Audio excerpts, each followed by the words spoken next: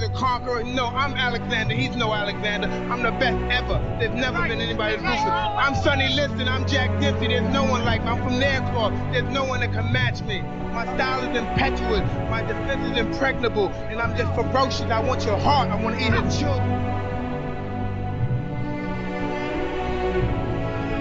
It was just banter. Stay off the weed. And England win on penalties. History in itself. You know, I think it's a great city. I think they got the best organization in the NBA, but they do have some big old winners. I'm here with the winner, Derek Lewis. Derek, why don't you take your pants off? Balls are fine. I understand. Corner taken quickly, Origi. Yes, Max. No wonder he's in the fucking reserves. Listen, I ain't going to forget about this by the time we get motorway. Hello and welcome to episode 221 of the Spitballing Pod. I'm Luke Byron, joined as always by Tom Kennett and Alex Jones. Jack Carper will be joining us shortly, but being back at work does seem to have gotten to him. That's 2 weeks in a row now. He's at least going to miss the start of News of the Week. And how is he going to cope without knowing what's going on in the world? Alongside News of the Week, we've got some Spurs talk. I think the work is getting to Alex as well, because he'll be dipping out after we've spoken about Spurs. But we've got plenty to get into there.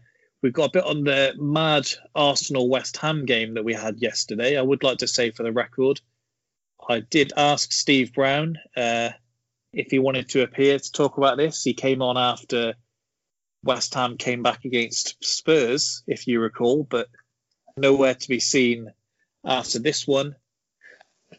We've got a bit on the latest. It does. We've got a bit on the latest England squad. Trent dropped, Luke Shaw in, and plenty more. And then we've got a bit about Thomas Tuchel's Chelsea, where we'll ask Jack to compare him to Frank Lampard. So plenty to get into there. Not too much news of the week this week, but I'll start off. Brazilian politician's cunning plan to fight COVID. He wants to spray hand gel from aeroplanes. Walking down the street, he's getting splattered with hand sanitizer. A lot of facials. Yeah. Female motorcyclist in Japan goes viral for good looks. Turns out he's a 50-year-old uncle.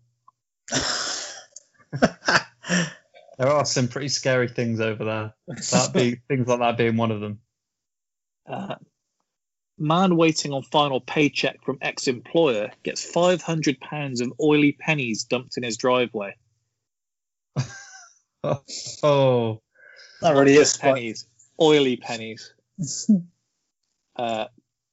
Dad arrested after bringing toddler into elephant habitat at the California Zoo. So that's one where he's just watched like the Jungle Book and seen that the elephants are friendly or something. Because we had this, didn't we, where we spoke about, what was it, like a walrus or a sea lion, where they always look really like nice and cute in like kids' cartoons, and you see them in real life and they are horrifying. Yeah. Did he not? Was he not aware of the whole Harambe escapade? Well, that was gorillas, so I know, but it's they're friendly with the elephants are friendly. Kids in animal cages don't end up well. We don't talk about Harambe without saying R.I.P. And I hope you dropped your shorts in commemoration there, Alex. I was on Harambe's side. Police seize real gun disguised as Nerf toy in North Carolina drug raid. You don't want your kid picking that up by accident. No. I'll come back to this other one. A winery will pay you $10,000 a month to work and live rent-free in Somalia. Oh, I'm not sure. Somalia. I'm not sure about Somalia. I don't know if you've seen there's a South Park episode where Cartman gathers them all to go over to Somalia and be pirates after he's watched Captain Phillips.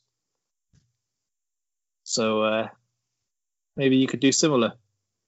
Well, one, I'm not a fan. I haven't really watched South Park. I've only seen one episode of South Park. And two, have you not seen Black Hawk Down? Somalia is a hostile place.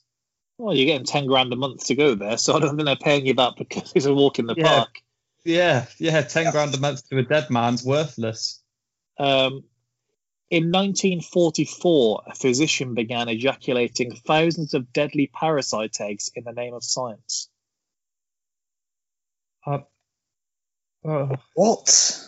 No that sounds like further it belongs explanation in there. the, That's one to Google in your own time. That sounds like it belongs in the Alien trilogy. Florida man with "Only God Can Judge Me" tattooed on his arm was caught by cops outside a Tampa townhouse using a pickle to penetrate his rectum while masturbating. Just an average Saturday night. Blimey. We've all been there. We know Jack has. Shamima Begum says she will have a foot-long meatball Subway to celebrate if she's able to return to the UK. Oh dear me. Did have to check that was a real headline, but yeah, it was. That's incredible. And finally, Zack Snyder's Justice League jumps from the third worst to the fourth best DC Universe film on Rotten Tomatoes. So not much to say on that. I won't give any spoilers for anyone to see it or bore people if they have no interest in superhero movies. But I did see a tweet around this, and I did speak to Alex briefly on Saturday, where the first tweet I saw was they were saying that without even trying to mean to be controversial, maybe the world actually does need more 4-hour films, which I don't know how you can say that without being controversial. But the next tweet I saw was it said, if you could go back and you could get a 4-hour cut of any film in history, which would you choose? That's tough. Actually, while you're thinking, me and Troy spoke about the 4-hour film thing, and we were saying that as much as you can look back and say that most films you've seen of a similar length are good, we usually go into those with at least the knowledge beforehand that they're going to be good films. Like you sit down and you put 3 hours into The Godfather or whatever film with at least some knowledge that most people are telling you this is a good film. Yeah. When you get like a 3-hour film coming out of the cinema, it is usually a bit like, it's hard to convince people to go to see a film in the cinema, usually when you go over that 2-hour, 15 minutes. So 4 hours, cinemas would make a fortune. Especially if they started being militant with the snacks. I'm not sure. Well, you say they might make a fortune, but they'd be able to get less screenings and less ticket sales in a day. Yeah, I was thinking on the amount they charge almost a ticket price for a large Coke. I suppose, yeah. What's your 4-hour film then, Alex? What's the first one that jumped to mind for you? Immediately, I went to like my favourites as a kid, which you just want more. And I was about, I obviously when we spoke at the weekend, I said like the Lord of the Rings. Obviously, the extended edition is 4 hours long, The Return of the King. Potentially, I think a few of the first Avengers film. Now, I know it's not the highest rated. I know it's not the highest rated Marvel film, but I remember the excitement around that, and it was the first time we saw like a combining of these big films all together, all in one go, and the excitement around it as a kid. And all you wanted was just more. You just wanted more. You didn't want it to end.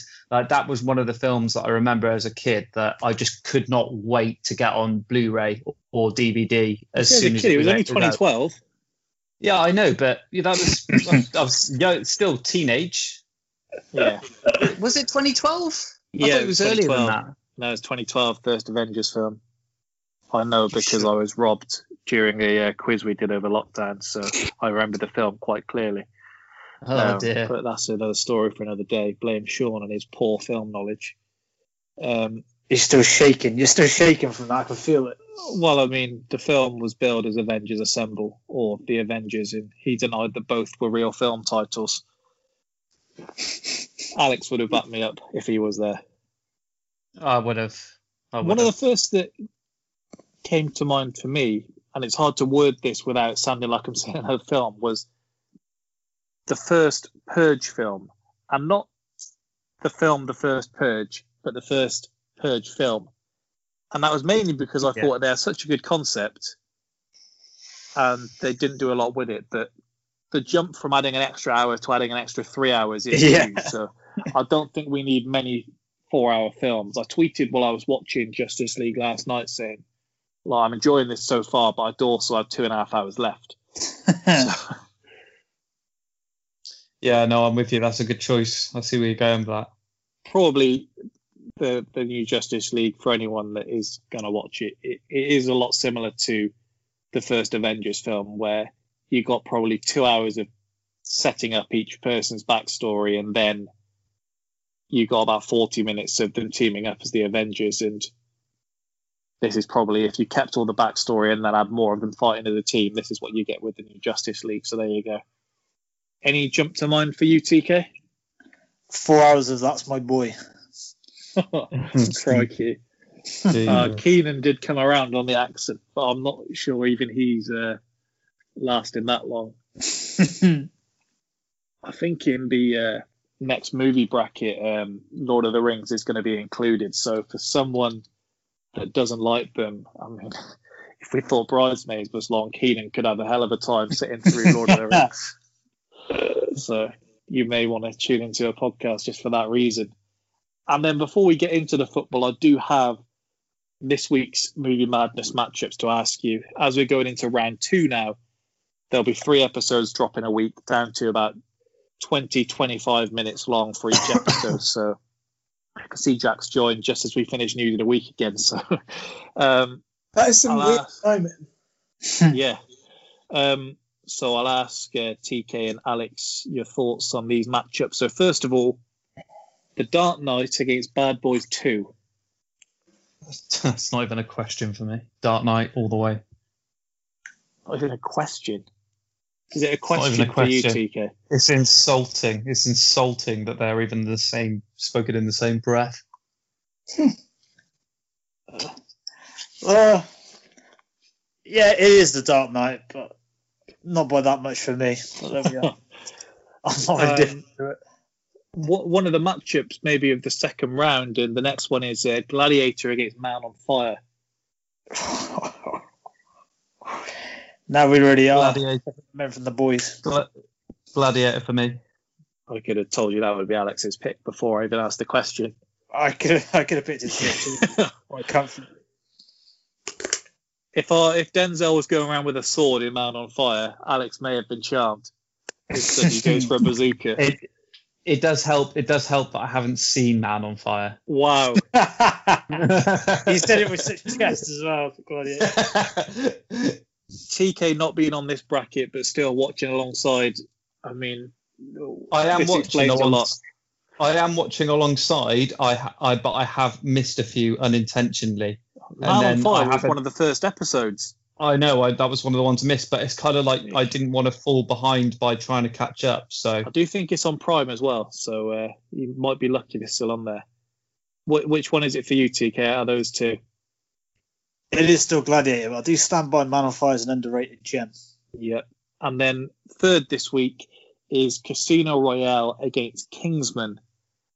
And I think this could be one where the criteria goes against Casino Royale, just getting ahead of time there. Yeah, on the action basis, you'd have to say Kingsman. But on the slickness, you'd go Casino Royale. Yeah, just in case of which you prefer, I'm assuming Casino Royale for you, Alex. No, I prefer. You prefer Kingsman to Casino Royale? No. I prefer Casino Royale, but I respect that Kingsman is the better action film. If that makes sense. Which do you prefer, TK? The two, have you seen Kingsman? Yeah. I watched it on the pod. That's tough. Look, I wanted. What Bourne film did you do? supremacy. I wanted that for instead of Kingsman. I was a little heartbroken when it didn't. So to be fair, I think that did win the popular vote, if I'm not mistaken. But the other one won the Electoral College. I know. I'll go with Kingsman just. Casino Royale probably is a better made film, but Kingsman's got a bit of humour and stuff in there as well, so I'll go with that. And last thing, then you got some style matchups there. I know. Last thing is we do have the wild card running at the moment on Twitter. If you go to there, there's currently 2% separating the top of the poll. Edge of Tomorrow was put under risk, and Law Abiding Citizen were the two films that went through the wild card. Logan is currently topped by 2%. I did run a poll, but it was like in the middle of the night where Logan went through, but I think there was like 8 people voted, so deleted that, started again with all of them in. So Tomorrow's I don't know what's going on there, but I think it's Jack. Sounds like a demand. Oh, just me? Yeah. Well, you're moving around. Nope. Silent. You were lit up. But yeah, Edge of Tomorrow is currently on 18%, Logan on 42%, and Law Abiding Citizen on 40%. So there we go. On to sport. That was a tidy 15 minutes we've done there. So Spurs, Alex, you've joined us for the right topic.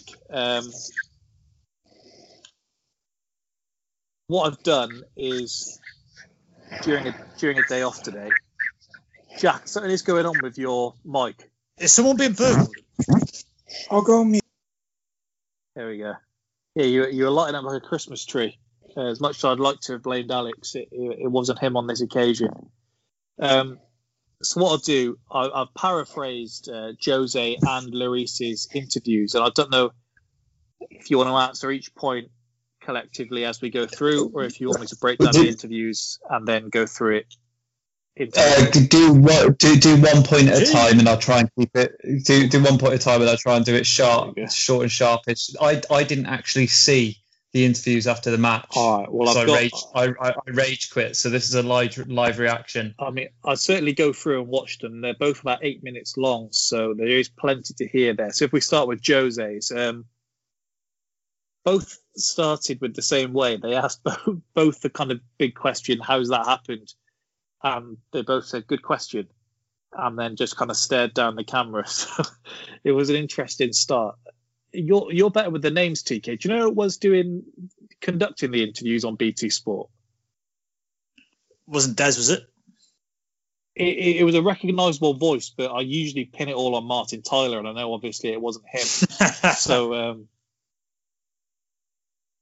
whoever they were quite pushy with. The interviews, so that was the only thing that made me think. I'll see if I can find those out before we get there. But yeah, I'm not too sure who it was, but they were certainly pressuring them. So Jose said, one team decided to leave everything on the pitch, were humble and committed. My team, and he kept reiterating, he kept saying my team, because I think he didn't want anyone thinking he was kind of distancing himself. He said, my team, that didn't look like a team that were playing an important match. If for any of them it's not an important match, then another attitude is needed. He said, to say that I feel sad is not enough. I feel sorry that one team that is not my team won the game based on attitude and compromised. And my team need to know that football is not just about a team that is more talented than the other. So that was the start of the interview. Yeah, that was Mourinho, wasn't it? Yeah. Lloris was a lot more scathing, actually. Yeah. So, I mean, I don't disagree with what Jose said there. I mean, I am on the camp of, I think there's both sides. If you are going to split it between the team and the manager, I think both sides are at fault. But I don't disagree with what he was saying there. There was a lot of, there was a real lack of drive until the very end in the squad, and it did the entire team watching the match, sort of just the way they sort of went about it. It was very lackluster, and I felt like there was an attitude problem. Yeah, it was just. It sounds petty, but little bits of body language here and there. The reaction to conceding the first goal, like not really reacting to it in terms of, we need to, be careful here. So he said, I told the players the risk of a bad attitude. I told them again at halftime. The players only realised the game was at risk when they scored the second goal. Yeah. He said, I never liked the feeling of some guys in football that deal in I won or lost. He said, rather that we won or lost. He said, I belong to this team. I feel bad that we didn't bring the basics of football or life to the game, respecting our jobs and giving everything. On behalf of my team, in spite of some of them that don't feel my emotions, giving it the Sherwood there, I can only apologise to the supporters, and I hope that the players feel the same way that I feel. Yeah. There again, he's doing very well there. He's saying all the right things. It's going to be, a lot of what the fans want to hear. It's part of me, that's what I'd hope to hear him say, but I'm taking it with a pinch of salt still, in the respects that I still think it's both sides of the coin here that are the issue, not just so you can say all the right things after the match, but he's giving it some play. Yeah, he's singling out players. By the time we hit the motorway, some might. Yeah. He's singling out some players. I would obviously be really, really interested to know who they are, because Lloris goes a bit closer there. Where I think, yeah. That's why I'm holding back. Yeah, so Lloris, and I believe Lloris came out after Mourinho. So he starts off the same way. They said, Hugo, how has that happened tonight? And he said the same. Good question. He said, I think we're all more than disappointed. It's a disgrace. I hope everyone in the changing room feels responsible for this situation. So that was how he started off. And then he said, we're a club full of ambition, but the team at the moment is a reflection of what's going on inside the club. Yeah, they did ask him to elaborate on that, and he said, I don't need to elaborate. He said, I've said enough there. Yeah, that's quite interesting, because so for one, I know obviously a lot of Spurs fans and opposition fans think that Lloris is not what he was, and he's not as good a keeper as he once was, and that's right. But he is one person in the change room where I don't doubt his attitude and his drive. I think he really does want to win. Being the goalkeeper of being the main goalkeeper of the club, it's hard to sort of show that on the pitch, because obviously he's in goal. Ask him about that later in the interview. We do forget that he's the captain. I think everyone kind of assumes Kane's captain until you realise. Yeah, nobody doubts that. I mean, we saw how he reacted against Son in the middle of the match, and I don't doubt that he's definitely got quite a bit of venom in him in the changing room. I would have actually liked to have seen a bit more changing room footage to see if he did have a little bit more in the way of like outbursts and a bit of more of a commanding role in the changing room. Because if you think back to that Spurs documentary, disregarding that one bust up with Son, you didn't really see too much of a captain presence from him in the changing room, because obviously Kane was there. But the players that were most vocal in that documentary were the ones that didn't play much football after that. Yeah. When you look at Dele Alli was the main culprit there. Eric Dyer, who eventually came back in for right or wrong reasons. He said mentally. Sorry. Yeah, no, God, I'm interested to sort of. I don't, for him to sort of say what's going on inside the club. I don't think there's any doubt that from the hierarchy of the club, the management, the board and the chairman, there's obviously a lot of drive to being successful there. So by that, he must be, I can only assume that he's talking about players, because I think it's very evident that obviously, even from a business perspective alone, if they're just looking at it like that, they want to be right at the top and they want to be winning trophies. They need to win trophies, for Christ's sake. He said, mentally, we should be stronger and more competitive. I didn't see that on the field. So if you don't respect the opposition, this is what happens. He said, the way we play is just not enough. One thing is to come in front of the camera and say you're ambitious. It's another thing to show it on the pitch. To behave as a team is the most difficult thing. Whatever the decision of the manager, you have to follow the way of the team. If you follow the team only when you're in the starting 11, then you'll pay later in the season. Sheesh. And there are some shots which he says later where he directs this quite firmly at the people who aren't starting week in, week out. He said, we had great moments in the past because we could trust the togetherness, but today I'm unsure about that. So the message from the manager was clear, and that was to attack the game and score a goal as early as possible to make the game easier. It's painful for me to feel like we didn't have the desire to kill the game. We can only feel sorry for the fans because every year they are full of hope, which I enjoyed. He said, we all belong to the team. It's not because of 3-4 players stepping up that'll be enough. On the bench, there's an influence to have. Training sessions are the same. It's not only stay there and complain. The most important thing is the badge.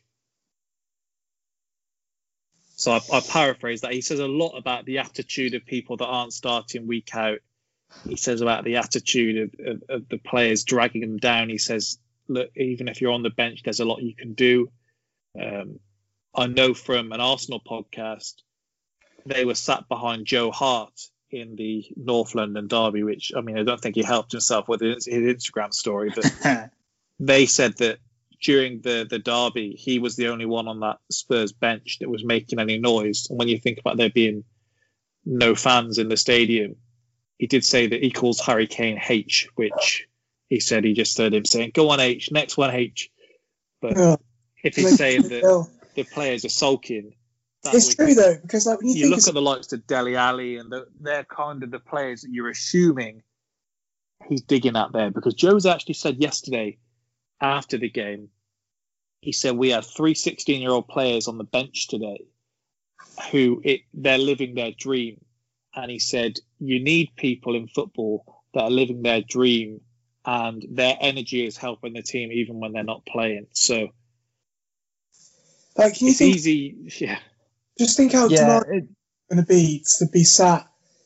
Say something's not going quite to plan for Mourinho or the team, your head goes down after 15 minutes because you know that you can't bring anyone on to change that, because the options on the bench are going to be bringing the team down with their attitude. So it's almost like they're losing before they even step on the pitch. If they get a good start, they'll win. But if it's 0-0 30 minutes, their heads will start to drop to think, shit, we haven't got any options. It is a bit of a cop-out because the players on the pitch obviously are still the ones that are scoring the goals or stopping the challenges. But obviously you look at the starting lineup on Thursday, and there was a lot of players that have been features off the bench or just not at all, and so that started. So I think the starting lineup was Kane, Moura, Winks, Lamela, Ali, Sissoko, Sanchez, Dyer, Aurier, and Davis. I think if you look at that squad, obviously one of the culprits definitely there is Dele Alli, whose body language is atrocious at the best of times. So what about Serge Aurier? You name him. Serge Aurier, I think he is going to be another one that has an attitude problem. And I think he disappeared for a little while. That was one of his first games back, I'm fairly sure. Well, because he then wasn't included in the squad yesterday. Yeah, that's what you want to look at. You want to look at the comparison to the players that didn't feature at all at the weekend. Wasn't in the squad either. Yeah, I found that quite interesting, and that's also disappointing because he's one of the players which I would hope that had a better attitude and had a better level of composure. I'm just having a look at the lineup now at the week to see who. They said it was so obviously Gareth Bale. Gareth Bale. Yeah. You know, he's somebody else who I would have thought maybe Lloris is digging at him, but again, obviously, he may be carrying a bit of bad attitude after being subbed off at the North London derby at the weekends. I'm not making excuses for him by saying that, but he's another culprit, which I'd say no. But he did make the bench at the weekend. Didn't come on though. His bench demeanour is as bad as I've seen Bale. Yeah, and not even for the fact that he's grumpy, but just the fact that he looks like he's having the time of his life. Yeah. Do you know what it is? Do you know what it is that bugs me when I see him on the bench? And it's quite disheartening, really, because it's complete contrast to the last time we saw him in the. It's complete contrast to the last time we saw him in the shirt. He's sat on the bench now, and it's like he's got that aura of superiority about him. Like without a shadow of a doubt. All right, he's been to Real Madrid, he's done it, he's won the big cups now, but I don't like that superior aura that he's got there. And I can get, even when he got subbed off at the North London derby, it wasn't like I'm gutted to be going off because I love playing football. It was you're taking me off. I'm like the best guy here, kind of. Yeah. It's a different kind of attitude. Me? Yeah, it was, wasn't it? Yeah, it's not the kind of attitude you want to see. So, you'd want to potentially call him out. Yeah, it's hard. It's hard to see because I look at the rest of the squad and I'm trying to look at who the culprits are. I mean, I'm looking at a few. Lo Celso stayed in the team for Sunday. He did. Vinicius came into the side. So Vinicius, he's had 8 goals and 8 appearances now. So it's not Harry Winks and Matt Doherty both didn't make the squad either. Yeah. Doherty's not really been the feature that we want this season. Really, he's not turned into a lot of people I thought he'd be one of the better signings, but we were surprised to see Wolves let him go. But Giovanni Lo Celso, Sean wasn't praising him particularly. No, he was awful on Thursday night. But do you know what it reeked of? It really reeked of a player who hadn't had much game time, and all of his first touches, he looked so nervous on the ball. There was no composure whatsoever. It's so you can give him a little bit of the benefit of the doubt in terms of he needs to reintegrate into the squad and find that composure there. I mean, you wouldn't expect that from a player who's got a ton of experience and. Well, Gareth Bale, for example, a lot of game experience, a lot of composure. That confidence is instilled in his game. Full stop. Lo Celso, on the other hand, he's still got a long, long way to go. He's still finding his feet in the Premier League. I'm still past the ball. The bloke couldn't hold the ball on Thursday. I know. But like I said, he wasn't really in the game, and those first touches that he had were terrible. But yeah, I don't really know who else to look out really as the standouts. I mean, Bergwijn maybe. I don't think he's having the happiest of seasons. We shouldn't forget, by the way, that Spurs spent over 60 million on Lo Celso. I don't want that to be forgotten. 60 million pounds. They spent. Yeah, it was a 45 million fee with a 15 million loan fee up front. I'm trying to remember when we got him now. Did we get him? We got him under 2019. 2019 it was the loan with the option, and then they activated the option for 45. Yeah, I think he was one of Pochettino's boys, young Argentinian talent. I think pounds as well. By the way, I don't want any euros to be misconceptions. 60 million pounds. Yeah. That price tag's going to be weighing over him as well. He needs to really try and pull something out of the bag for us because right now it's looking not great. I don't know if it's a thing with Aurier, or if it's something he thinks about. He's one of the most successful players in that dressing room, outside of Bale and Lloris. Lloris, the World Cup trumps it in terms of the number of trophies. He won 11 trophies while he was at PSG. Yeah, that doesn't count though. He might think PSG. It doesn't for most of us, but he might be thinking, look, I'm more than good enough. I was started in this team, and he had criticisms of his attitude in that documentary where Jose said to him, basically, I don't trust you. I feel like if I had you on this pitch, you're going to make a mistake. Couldn't believe that. So I think the Lloris one, they asked Jose, have you seen it? And do you agree with what he said? And he says, I've not watched it, but he says he's a very mature player. I'm sure I won't disagree with anything he said. One of the main takeaways, and you maybe won't get this so much without seeing the interview, is Lloris to me felt like a player that was firmly behind the manager. Sounds I know a lot of the kind of things coming out of Spurs are, do they trust the manager? Do they agree with what he's saying? he reiterated in that interview several times, the manager told us, go out there, get a goal as early as possible. He didn't say then kind of keep your foot on their necks. It was get a goal early and then this game's easy for us, is what he said essentially. But he did want to reiterate several times that the players that aren't playing need to respect the manager as much as the players that are on the pitch. Mm. Yeah. They did ask Jose after the game yesterday. He said that after a tough week, I'm sure that kind of makes up for some of it. And he did say, look, I don't think we should have to go out to the Europa League and lose a North London derby to get a win against Aston Villa. But he did look like a man who kind of... He says his little comments, doesn't he? But he said some things, Jose, in there where he said, I'm upset for my own career. And he said along the lines of, for me, every match is as important as the other because of how my job and things like that.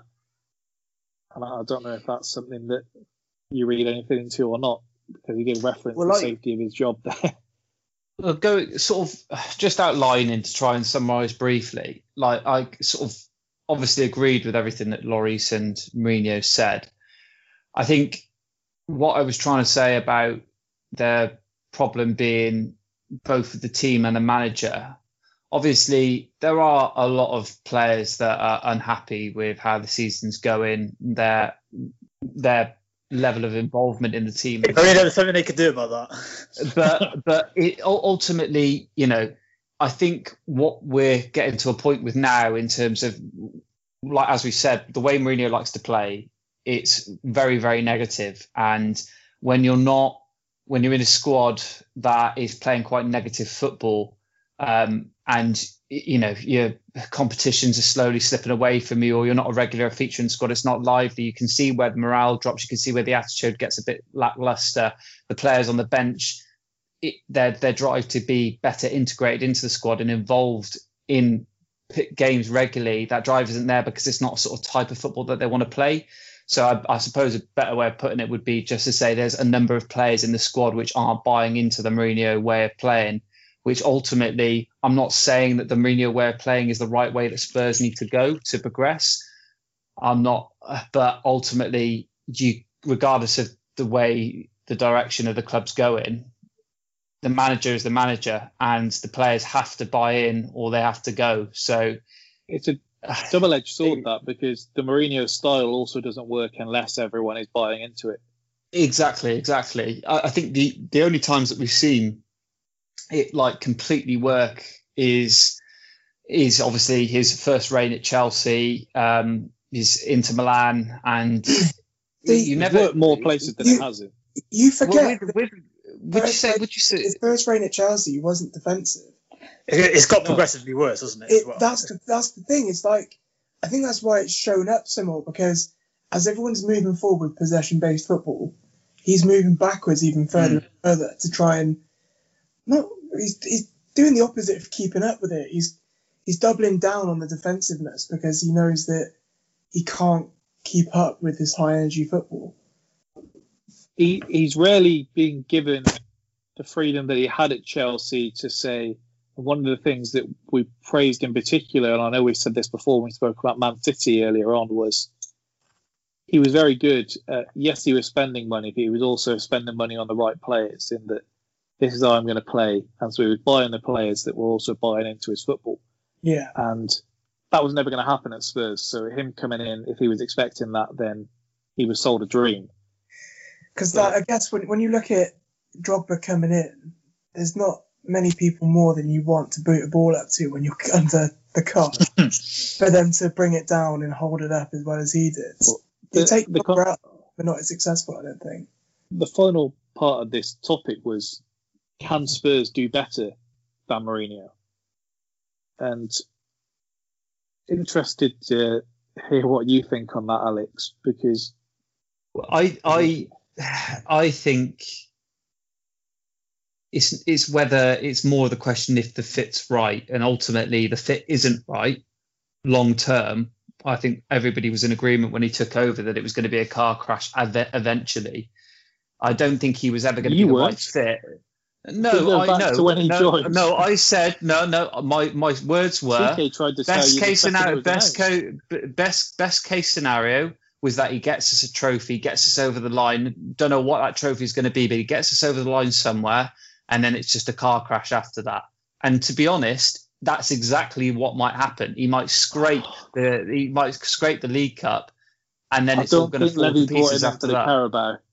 No, he didn't. But a cup's a cup at the end of the day. That's why. But ultimately, like I said, I think it was fairly obvious that his style of football and the squad that he inherited, it was going to be a very, very much clash of styles, and we've seen that slow transition to one brief period of success, earlier stages of the Premier League, to it's sort of fizzling out now, where that I can't believe what I've heard desire. What? You've just said a cup's a cup. If we go back about 5 months, you referred to it as only the FA Cup. No, I didn't. Yes, you did. I said the FA. No, I'm quoted as saying. The topic we did. I'm quoted as saying the FA Cup should be the most important cup in the land, and Jack followed me in that. Alex, but as what I said was Arsenal winning the FA Cup. I said Arsenal winning the FA Cup means nothing because you've won the FA Cup before and gone nowhere. I said that's what I said about Arteta being given time, and I said whether I agree with it or not, he was being given time by the board because he'd won the trophy, and you said it's only the FA Cup. And like I said to you at the time, and I still stand by that, the cups that you want are the Premier Leagues and the Champions League. That's where you want Arsenal to be again. Well, yeah, but beggars can't be choosers. That was my point. Like right now, as a Spurs fan, right now as a Spurs fan, I just want a trophy, which I've said before. We're not in the Champions League. We're out of the Europa League. We're not contending for the Premier League. The only chance of us bit of silverware, a bit of success this year is now the League Cup. So, like I said to you, it's not what I wanted at the start of the season. It's not what I hoped for, but I'll take it. Is that all worth it though? They actually got more defensive. Well, if put it like this, if we won the League Cup. If we won the League Cup and somehow scrape top 4, that's not happening. I'd say it was worth it because we've got a cup. We've got a cup. Yeah, all right. But if you win it and don't get top 4, which looks more feasible. No, then I'd be scratching my head. Yeah. Then I'd be scratching my head a little bit more. This is the thing, and it's the thing as well. It's like in terms of if he did get the cup and we didn't get top 4. You would feel like there is an expiry date coming. I think it's more likely the following season it would fizzle into a lower league position or a similar league position and potentially no cup or at best a similar cup run, which is obviously not the direction that we want the club to go in. So like I said to you, I'm not going back to the original point. I don't think Mourinho. The original question that Luke asked is obviously is can Spurs do better than Mourinho? I think it's hard to look at Jose Mourinho and say nowadays you'd say that there's plenty of managers that are better options. I think it's a bit disrespectful to say that yes, Spurs deserve better than Mourinho because what I'm saying is a club that hasn't won anything is better than a manager who's won pretty much everything. But if we're talking about it in the moment right now. And we're conceding that Mourinho is not what he once was and shot to pieces. Then you've got another 3 years of this. You'd look at the squad that he's got at his feet, and you'd go, yeah, I'd be wanting much more out of that squad, way more. It's weird because we said things similar when Poch went, and it was essentially rather than getting someone to kind of continue Poch's work, you essentially blew it up and went the other way. And having Poch in charge was bigger picture football where yes, the results aren't always going to be there, but you hope that eventually you're going to grow and get to the point where it's all worth it. Mourinho's like the opposite, isn't he, of big picture football, because he's very much results driven. It seems strange to say that you shouldn't be results driven, but he's very much game by game. We'll do what we have to do to get through this 90 minutes rather than the process as we hear all the time now. What it is it's you're on a lad's holiday. Jose Mourinho is all in on one night, and Casino is the process, not going too ridiculous and playing the long game, getting through each night, getting the most out of it. That's what it is. Crikey. Spurs need to get Graham Potter in the door, don't they? I'd take laughing. I'm not sure he's the guy, but yeah, I mean, someone like Brendan made more sense following. Brendan's a better fit, but it would be you could almost say, in terms of what we're laughed at for at the moment, which is the lack of silverware and bottling it at the last minute. He's the perfect fit for that. So, do we not count Scottish trophies? He's got an invincible season under his record. Yeah, we don't count Scottish trophies. Wow. Jesus. Don't tell Stevie G that. I don't see Liverpool getting too excited about him winning with Rangers. Do you see the news today that it's been kind of quashed pretty quickly that apparently Xabi Alonso is set to be announced as the Borussia Mönchengladbach manager? Yeah, I did see. I didn't realise he went into management. He's a coach, isn't he, at Sociedad at the moment? Yeah, that's it. So the reason I think it's not been confirmed is supposedly they've not been approached yet, Sociedad, to say we'd like to take him as manager, but no. And not to go over it now, but there's an interesting piece for Liverpool fans out there where Gerrard has done an interview and then it's been done into another article with Rafa talking about his treatment of Gerrard and why Gerrard will appreciate that now, which is quite cool. I don't know if you've seen that, TK. I saw the headline. I thought I'll go and read it later. Yeah, essentially when Gerrard said, didn't he, that he didn't think Rafa liked him while he was at Liverpool. Yeah, I saw the headline was something like, they don't appreciate it when they're young, but they appreciate it now. So, which sounded very much like a father that had been a bit of a cunt to his kids. But when he's older, he'll appreciate Rafa's it. Rafa's saying there as well. And then he says, Gerrard's on the way to showing that he's a good manager, which I thought was harsh. But there we go. Alex, I don't know if you say you've got to get back to work or not. I do. All right, well, you won't have a chance to talk about one of the greatest comebacks in Premier League history. But we'll bid you farewell. Are you talking about Newcastle Arsenal? That's up there. Anyway, cheers, boys. Adios. R.I.P. Czech Tiote. Jack, obviously you weren't here. I did ask Steve Brown if he wanted to come on to talk about this West Ham game after he came on after Spurs West Ham, but nowhere to be seen. Didn't fancy it, did he? No. He did say something that he didn't want to hear that lad talking about Lampard. He didn't really, but he may have been thinking it. If we go on to the wild game we had at the Olympic Stadium yesterday then, so Arsenal come back from 3 goals down to get a point against West Ham, which sounds a lot less impressive when you get to the team at the end of it.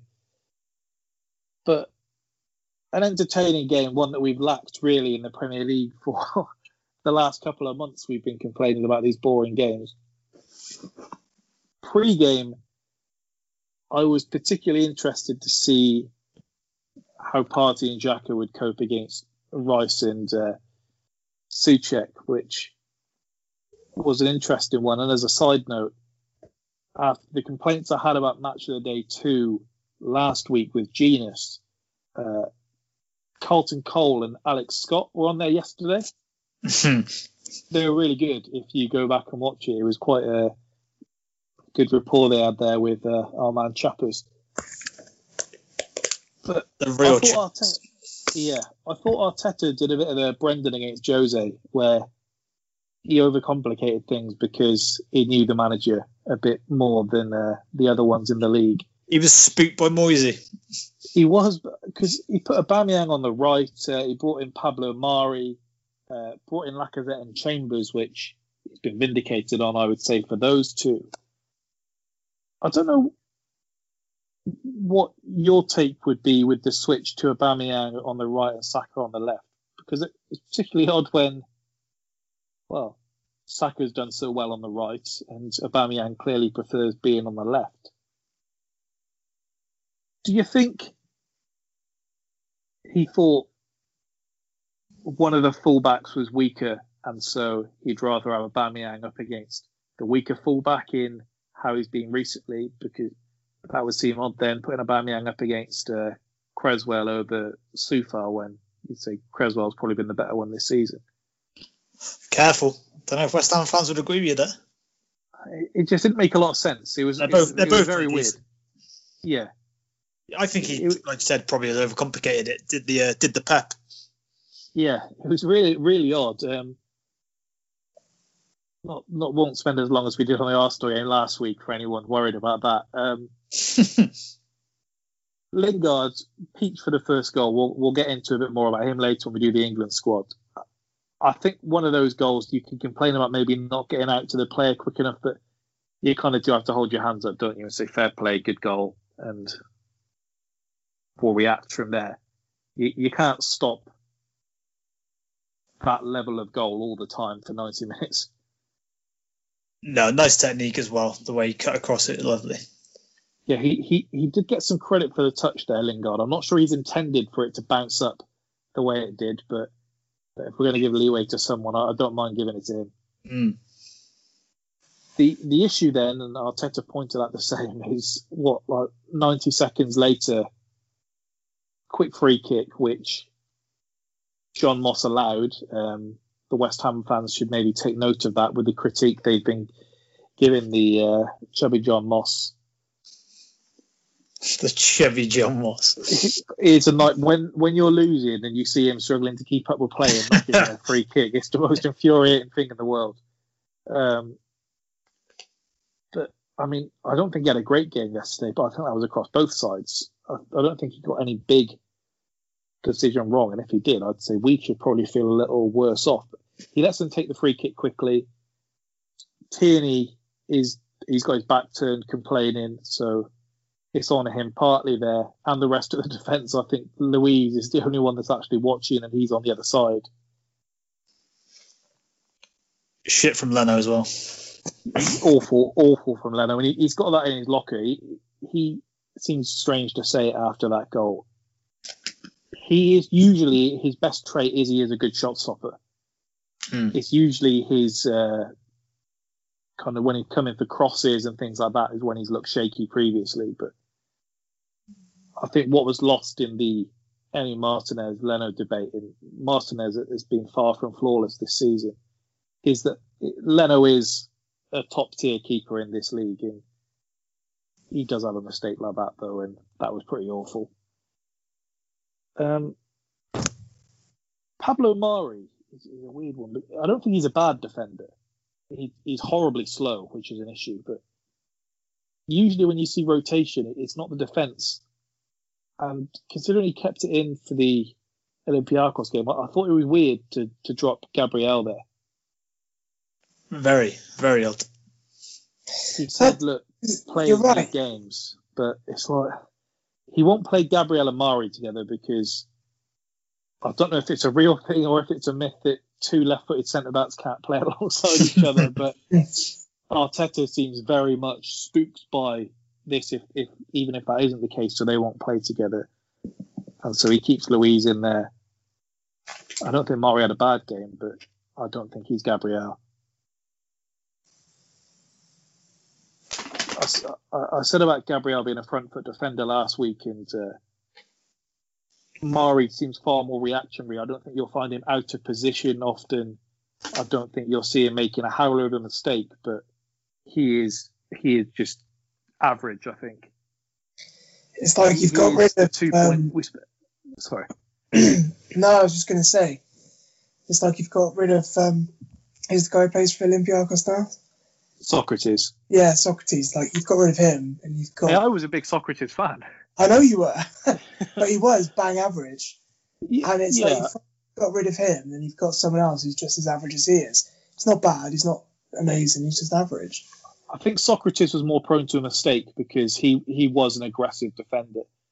Mari cost us 2.5 million, so you can't complain too much at that. But I think he should be a backup defender. So that was just I don't think Arteta got that right. The third goal is horrible defending. They've beat the man. They're in the ascendancy. They crossed it in. Antonio's headed it down. I don't think Souček meant to knock it in, or if he has, then he's done well to think fast there.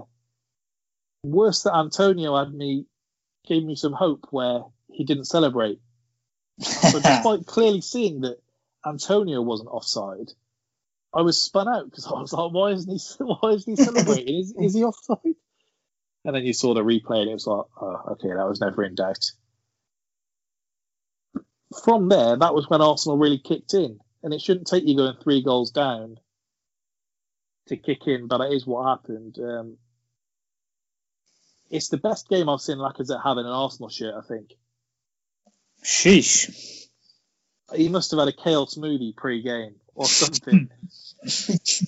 Or he went there and they told him like the ice cream machine broken at McDonald's, and so he just had that little bit less.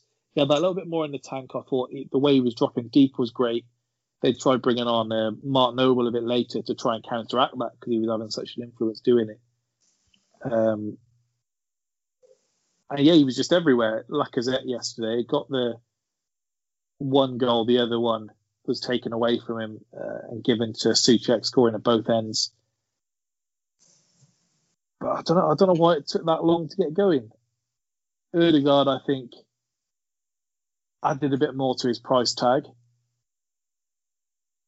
I don't know how you thought about his game, TK. I usually go to you for your opinion on him.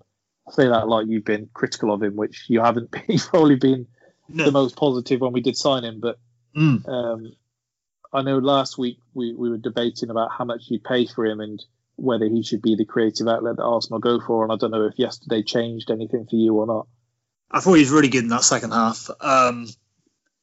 Tricky one being he's never going to be your guy when you're losing 3-0, as you were in the first half when things were going against you. I don't know that he's going to be the guy that stands up. But as soon as you did start getting back into it in that second half, you could see how much more lively he was. I think between now and the end of the season, you're going to see kind of like an audition from him. I think he's going to carry on going as he is, which is both good and bad for you, as you said. His price is really going to go up, but hopefully more sort of performances like that will convince you to sign him, whereas you don't want him to go like the Ceballos way. No, I know the competition isn't great there, but Arteta has said that in terms of leadership, he is one of the bigger ones in the squad with what he demands in training and kind of what he does on the pitch. And he has just been made Norway captain, and they've got a nice crop of players coming through there. So it is interesting that I know not every leader is going to be screaming and shouting. No. But there are different ways, aren't there? There's the Tierney way, which we've seen, and I think Aubameyang is just... He was given the captaincy as a lead by example kind of way, and Ødegaard's probably somewhere in the middle of those two. Second goal then, I did see Conor Palmer tweet constantly, and he said that Craig Dawson scoring is inevitable. that did seem to be the case here because oh no, peach of a finish. Oh god, it's one of those own goals you watch and you think, well, what were they actually trying to do there? Lacazette was looking, thinking, crikey, if Aubameyang had a couple more of them this season, he wouldn't be getting a game. Callum Chambers, I mean, he had a really good game. He was brought in, Arteta said, for his height. I don't know if I've ever seen a player, and I'm not saying this like I've been his biggest fan. I've been particularly negative around him. I've not seen a player judged as harshly by one game, because Jefferson Montero butchering him as a 19-year-old. Swansea away. Even Tyler brought it up on the commentary. It's brought up every single time he plays.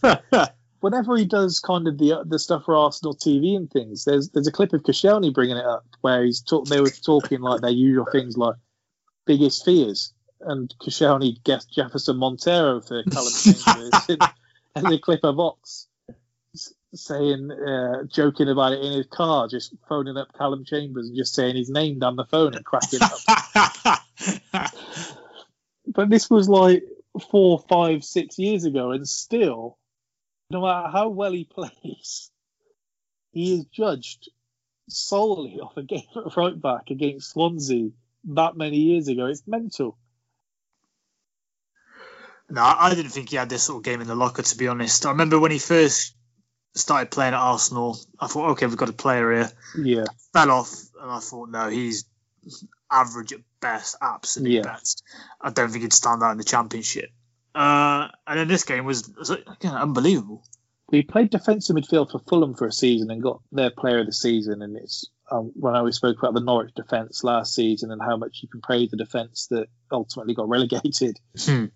He got their fans player of the season that year. I do think there's a player there. I don't think he's top tier, but he can certainly do a job. He's someone you keep around for a squad option.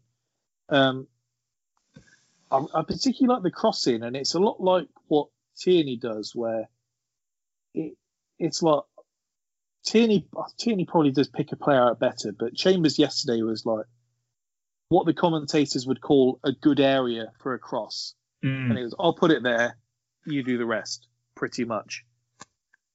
And you got the Lacazette goal from that, and you got the own goal from that, and just low-driven crosses, which are so much harder to defend. The one we were criticised earlier in the season, having like 40 crosses a game, where we were floating it up on the back stick to Aubameyang, who isn't particularly notorious for his headers. No. And then the backup was like Saka. It was, what are you doing here? So this made a lot more sense. I've got down here on my notes, Antonio doing Antonio things. Which him missing that shot, I thought they were correct on commentary where they said he actually gets less stick if he doesn't touch it. The fact that he touches it and then hits the post is worse for him. But even still, I thought they let him off a bit lightly. And look, I mean, it's coming in very quick. Yeah, I didn't think. I thought that was. If most other players, they're going to say either he should have gambled more, so therefore it's not just like he just gets a toe on it, he gets there and finishes it. I can't really let him off that. He should have closed the show there and then. Colton Cole gave him a bit of jip, and I think he gets away with it more because he does say like he's his mate, but he says like, if I miss that, I'm not sleeping for a week. And he says, I don't think he will be either. You got to be scoring that. Short memory. Well, he does say on there, he says, I've got experience in missing these kind of chances myself. he was really good. He always comes across well, actually, Carlton Cole, to be fair.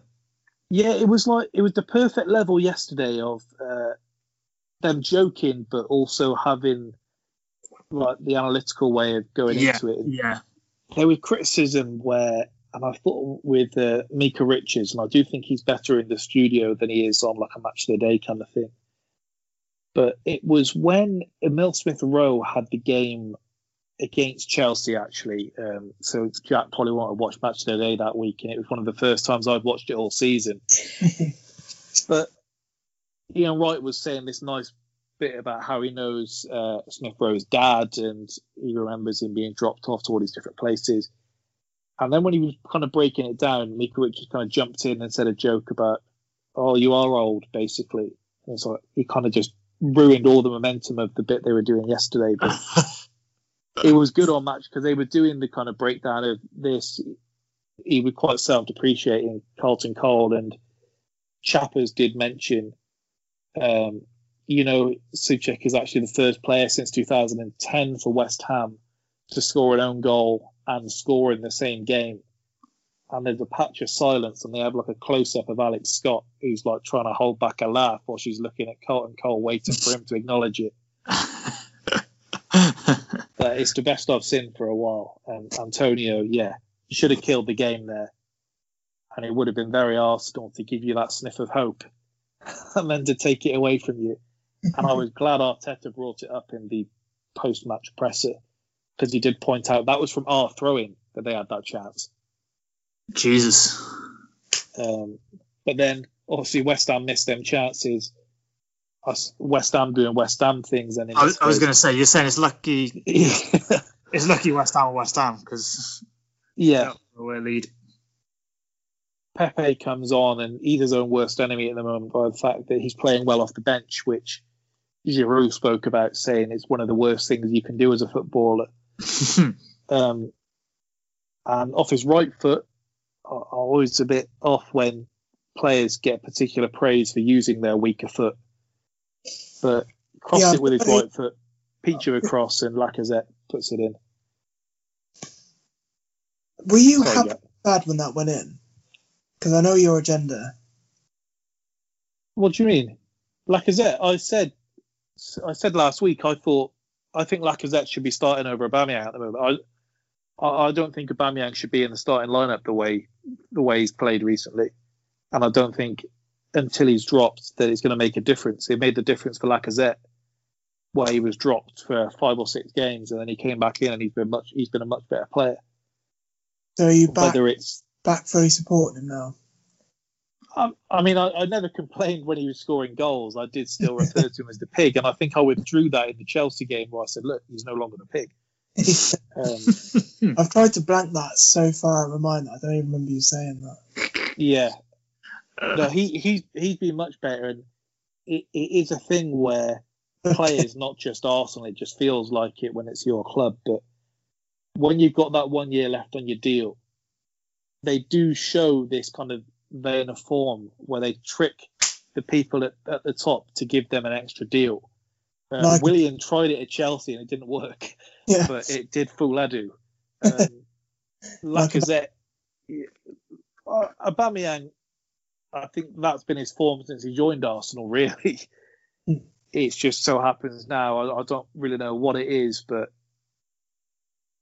it was like it's like he's just been worked out and people don't know what to do. And I said before that for how clinical his numbers are, he's not particularly a guy where if you'd say if the chance falls to him in the last minute, you're going to put your house on him scoring. So he's been very iffy this season. I think you need to run out of the side to really kick it in. And the little cameos we've seen from Martinelli, I'd love to see him there.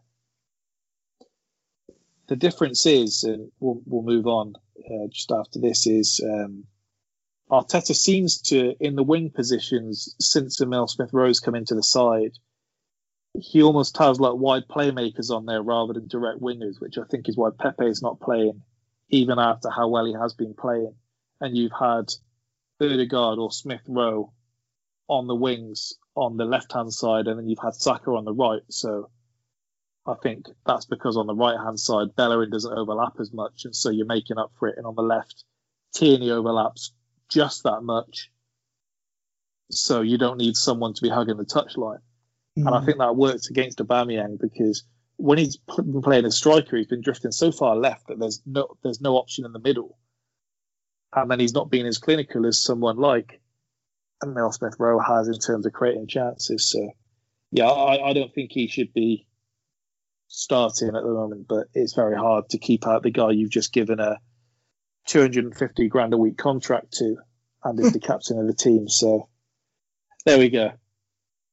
Looking at this season's form, if you could have seen ahead by say 6 to 8 months before, would you have wanted him to be given this contract? It's a tough one because if he leaves, we'd be getting just as much stick for letting him leave. So like we got the stick for letting Ramsey leave for free, but then if we gave Ramsey that contract and he gets injured, then you get the stick. I think if Aubameyang wanted to stay, I don't think Arsenal had too much of a question as to whether they give him the deal. As much as 250 grand a week, I'm not going to say sounds a lot, it is a lot. In terms of a guy who previously has been putting in 20, 30 goals a season, it's much cheaper than what the other guys who are putting up those kind of numbers are reeling in. When you look at your Agueros and you look at even just your talisman players, your Pogbas and these kind and of what you're going to guys have to spend to get one in. Exactly, yeah. Yeah. So I think Lacazette shouldn't be given a new deal. I think, if anything, the last couple of games show us that's the kind of profile we should be looking at. If you're overloading playmakers in behind, then you get a guy that links them. I mean, if we can have Firmino cheap from Liverpool, maybe my agenda will change there. Because that's the kind of guy you're putting in that position for Arsenal at the moment if this is the way you're going to play. Once the 3-3 had come in, I was more nervous than I was at 3-0 down that it was going to be a hiding. I put money on West Ham to win because I thought it was that inevitable. For fuck's sake. Well, I saw them at like 12-1, and I thought, hey, this could be shmoney here, but obviously not.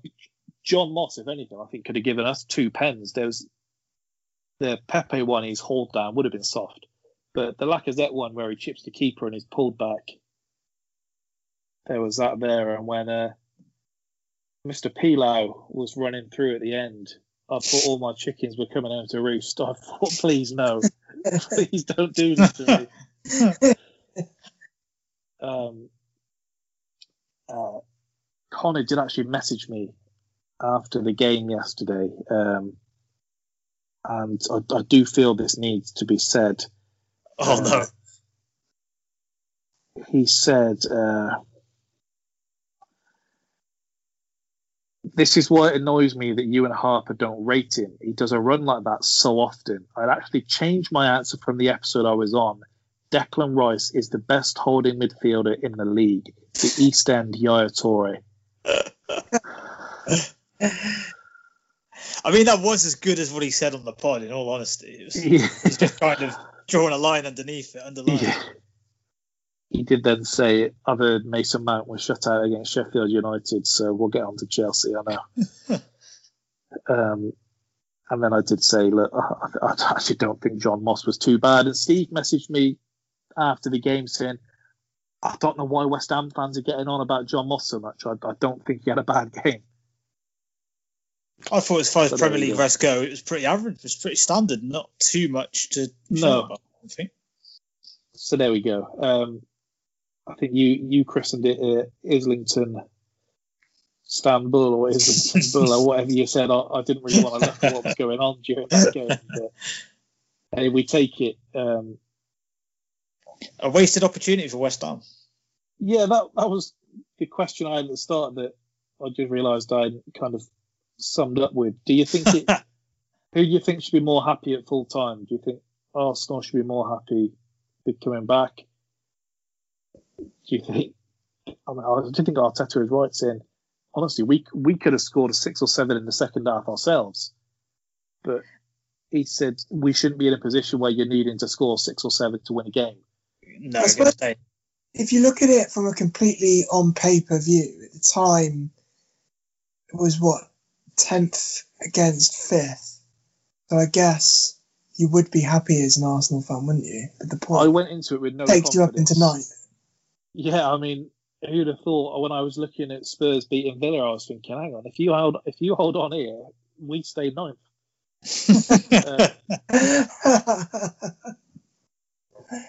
But I don't think either fans were happy, but it's hard to feel the one that's hardest done by when you come back from 3 goals down, isn't it? So, as they say, that was one for the neutral. Yeah, I mean, it certainly was. Even as someone involved, it was nice to just see an entertaining game of football. Yeah, we've seen so many 0-0s and shutouts and things like that I guess a bit of excitement every now and again. Well, it feels odd because I was saying even some of the Arteta games earlier in the season, we were saying it about Jose, and we were saying sometimes you might rather lose a few more games, and look, we've lost more than a few games, but you'd rather have the entertainment factor, because ultimately, if you're not going to win the league, then you do want to be enjoying the football you're playing. And I've had that more recently with Arsenal, but I don't want it to be like that every game, but it was refreshing to see a game of football where both teams were going for the neck rather than just settling. Because I did worry that once the third went in, West Ham might lock up and say, look, we don't want to lose the game here.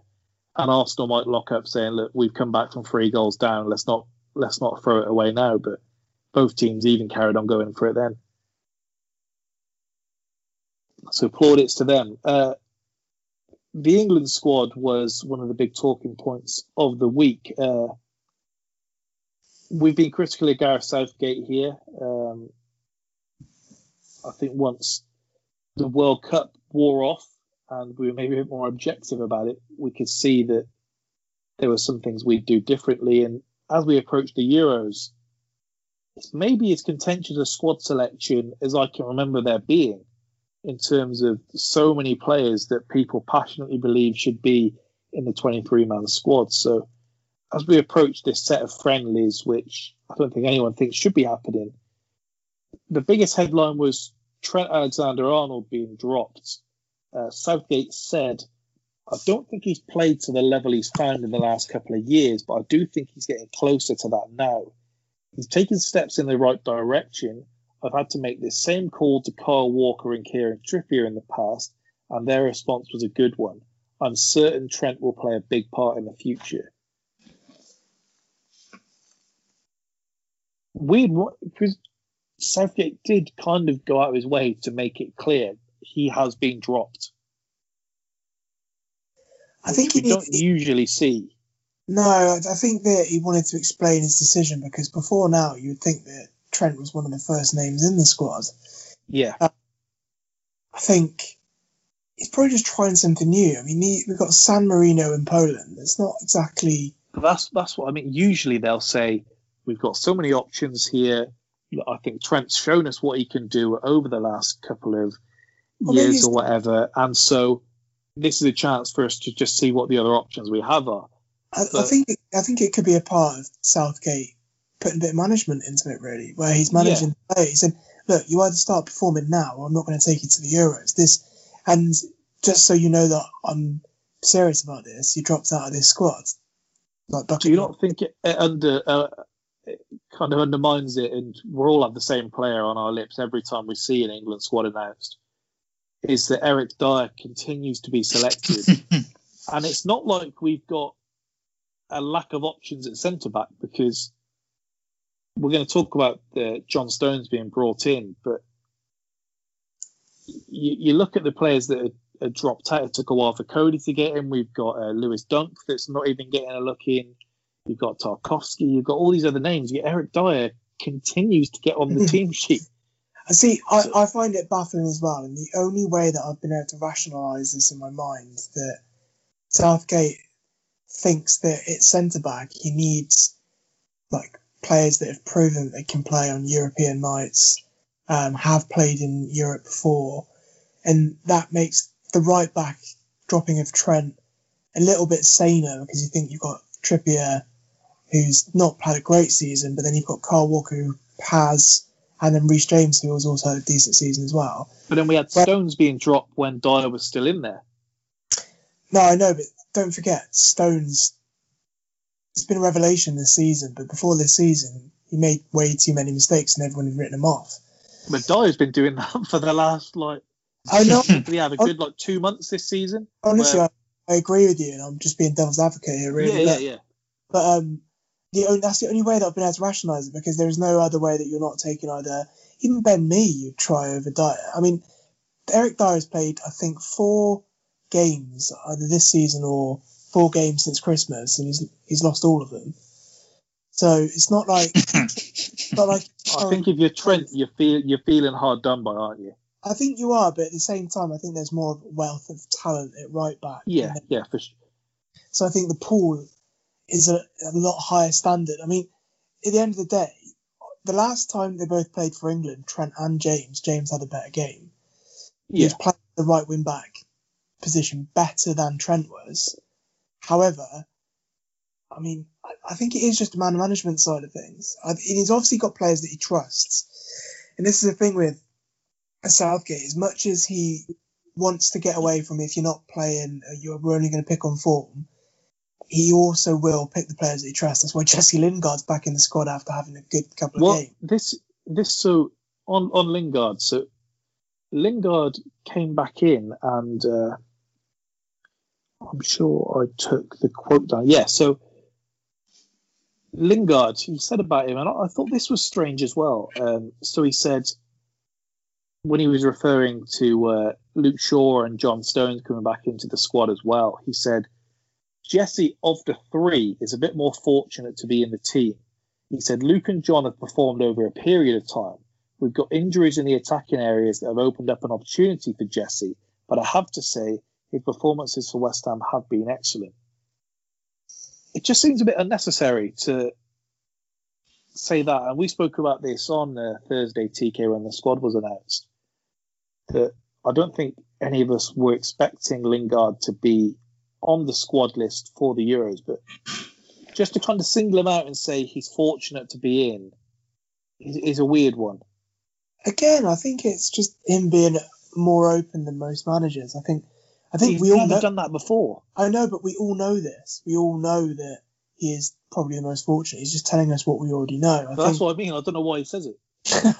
I mean, I look at it and I think, really, who can score in our midfield? That's what the one thing they miss. We've got all these lovely midfielders, and with Maddison injured and Grealish. I don't know. I think midfield, when you look at, as you've just said, Maddison there, and then you've got the likes of Mount, Grealish, Bellingham, etc. Foden.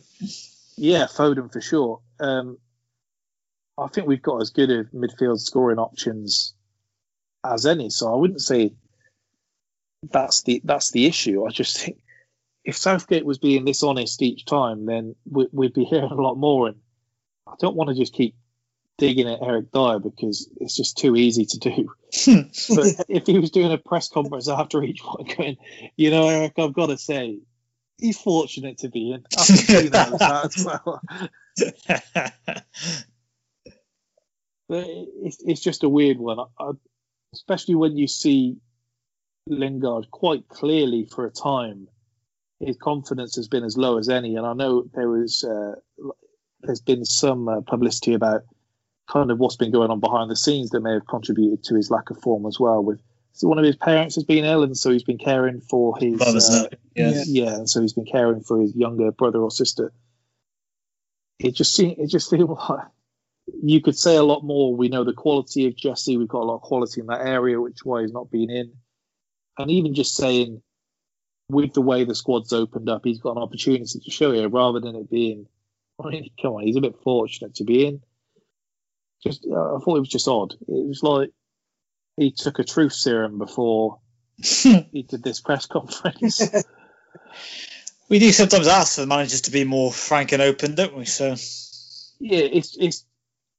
There was when we had it with Arteta and he spoke out about Xhaka and he spoke out about Pepe, then it was, well, why have you spoken out about Willian?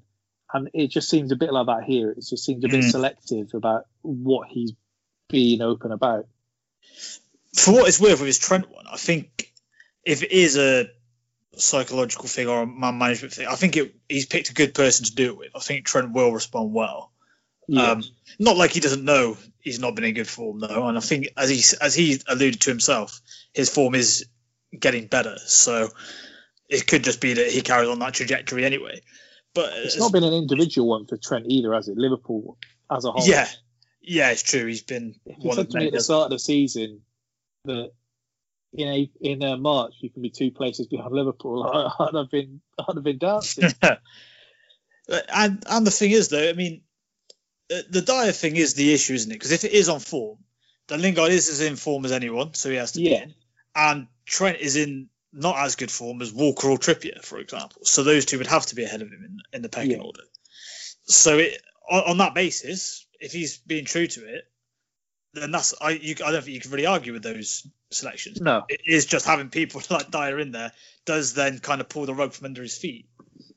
Yeah, the Luke Shaw would make perfect sense in terms of... I mean, he has to start, doesn't he? In terms of form, he's been right up there. I mean, I know they referenced it during the Spurs game yesterday that maybe Matt Targett might feel a bit put out. There's so many options at right back that he doesn't have a look in, because particularly earlier in the season, he was in great form. I know they included Jude Bellingham where they said they don't know the situation yet as to whether he'll be able to play because of the quarantine rules with Germany, but he said he wanted to include him there just so he knows, like, you're a part of our squad, and so if you need to replace him.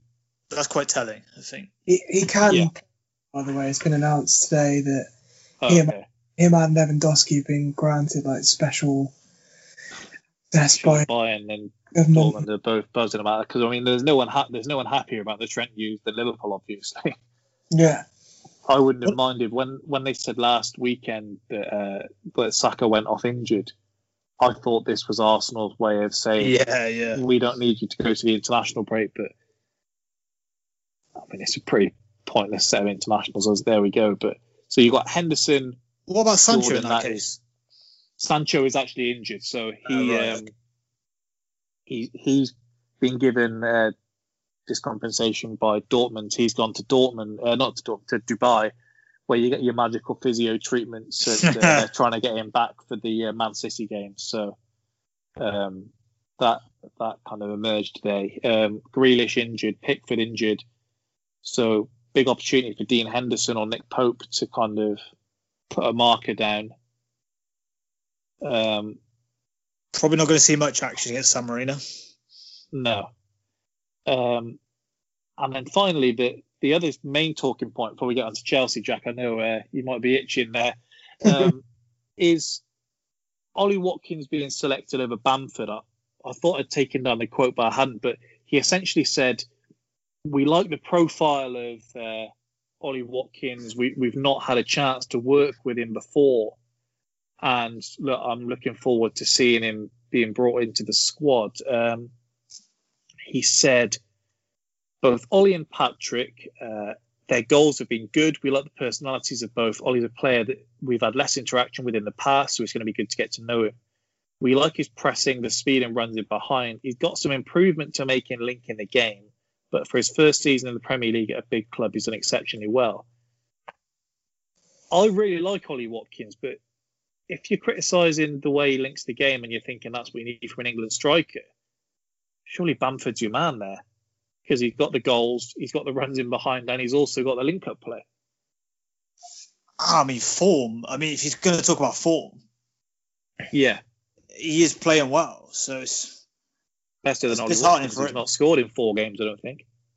I think the thing is with Bamford, I think he's a brilliant striker, and he scores goals that are very difficult. Like there's one week, I can't remember who it's against, it might be Brighton, where he like left foots it, curling into the opposite far corner. That was a great goal, yeah. It was just, that's the only way he would have really scored from that position. It was just brilliant. But then he also misses a lot of easy chances. Do you not think in terms of profile, he's the closest to Kane that we've got? I tend to agree, but I think Watkins is a bit more powerful as a runner. But so is Calvert-Lewin, so it's like if you're having the options in a squad. Yeah, that's true.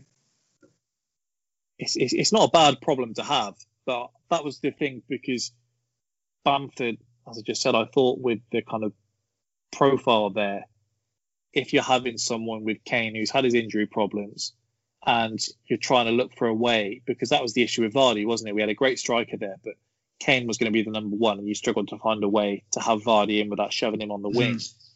And then he wasn't an alternative when Kane was out, whereas Bamford does look the most clear alternative.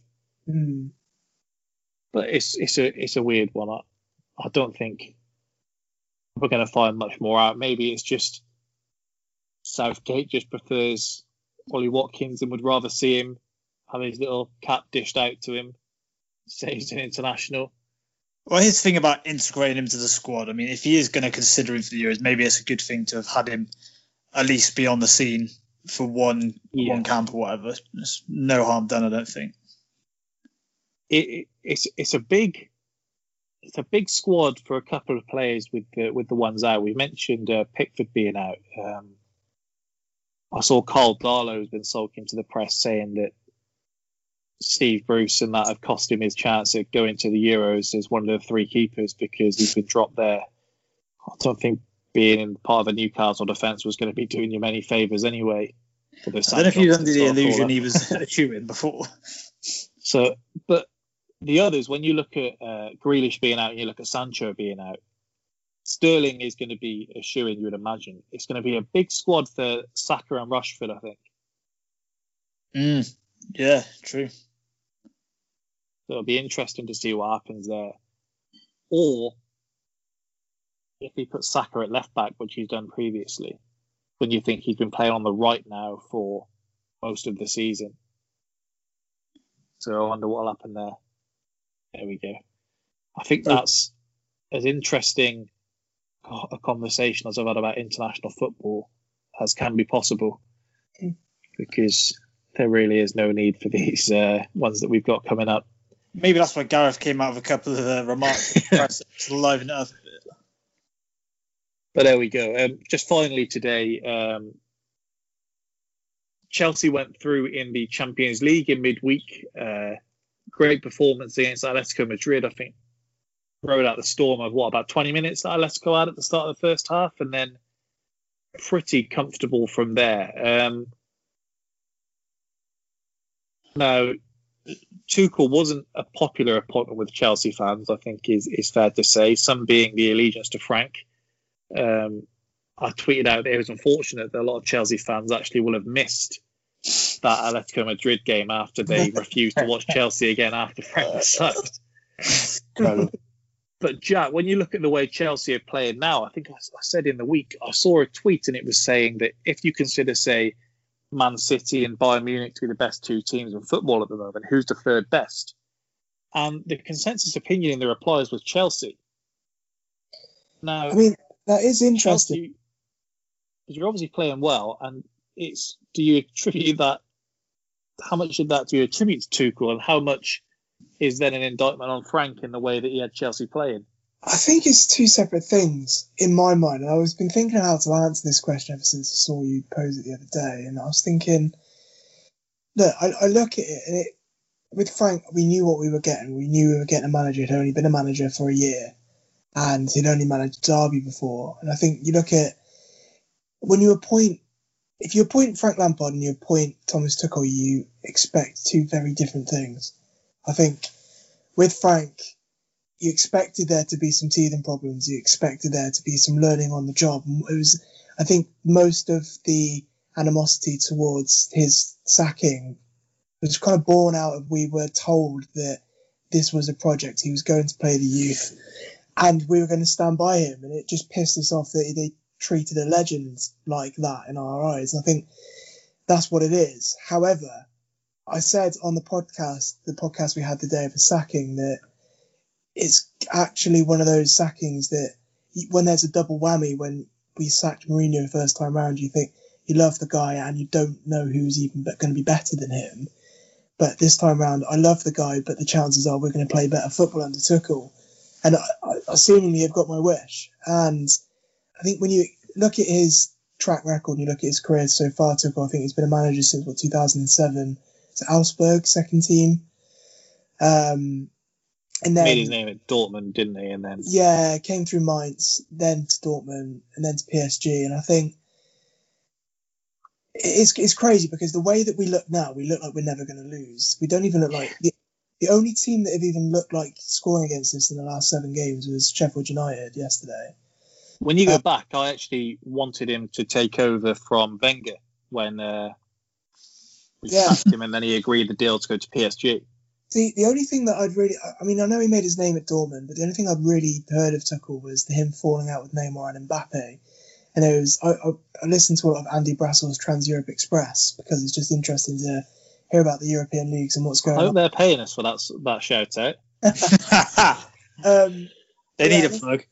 I listened to that, and they've only ever had negative things to say about Tuchel, really, because of his handling of, say, Verratti, Thiago Silva, and the likes at PSG. So I wasn't really expecting much. And like now, you are right. It's one of those, it's just the only question I have with Chelsea at the moment is if we can score. If we can score in the first half, then we win the game, simple as. But if we fail to score, then we will draw the game.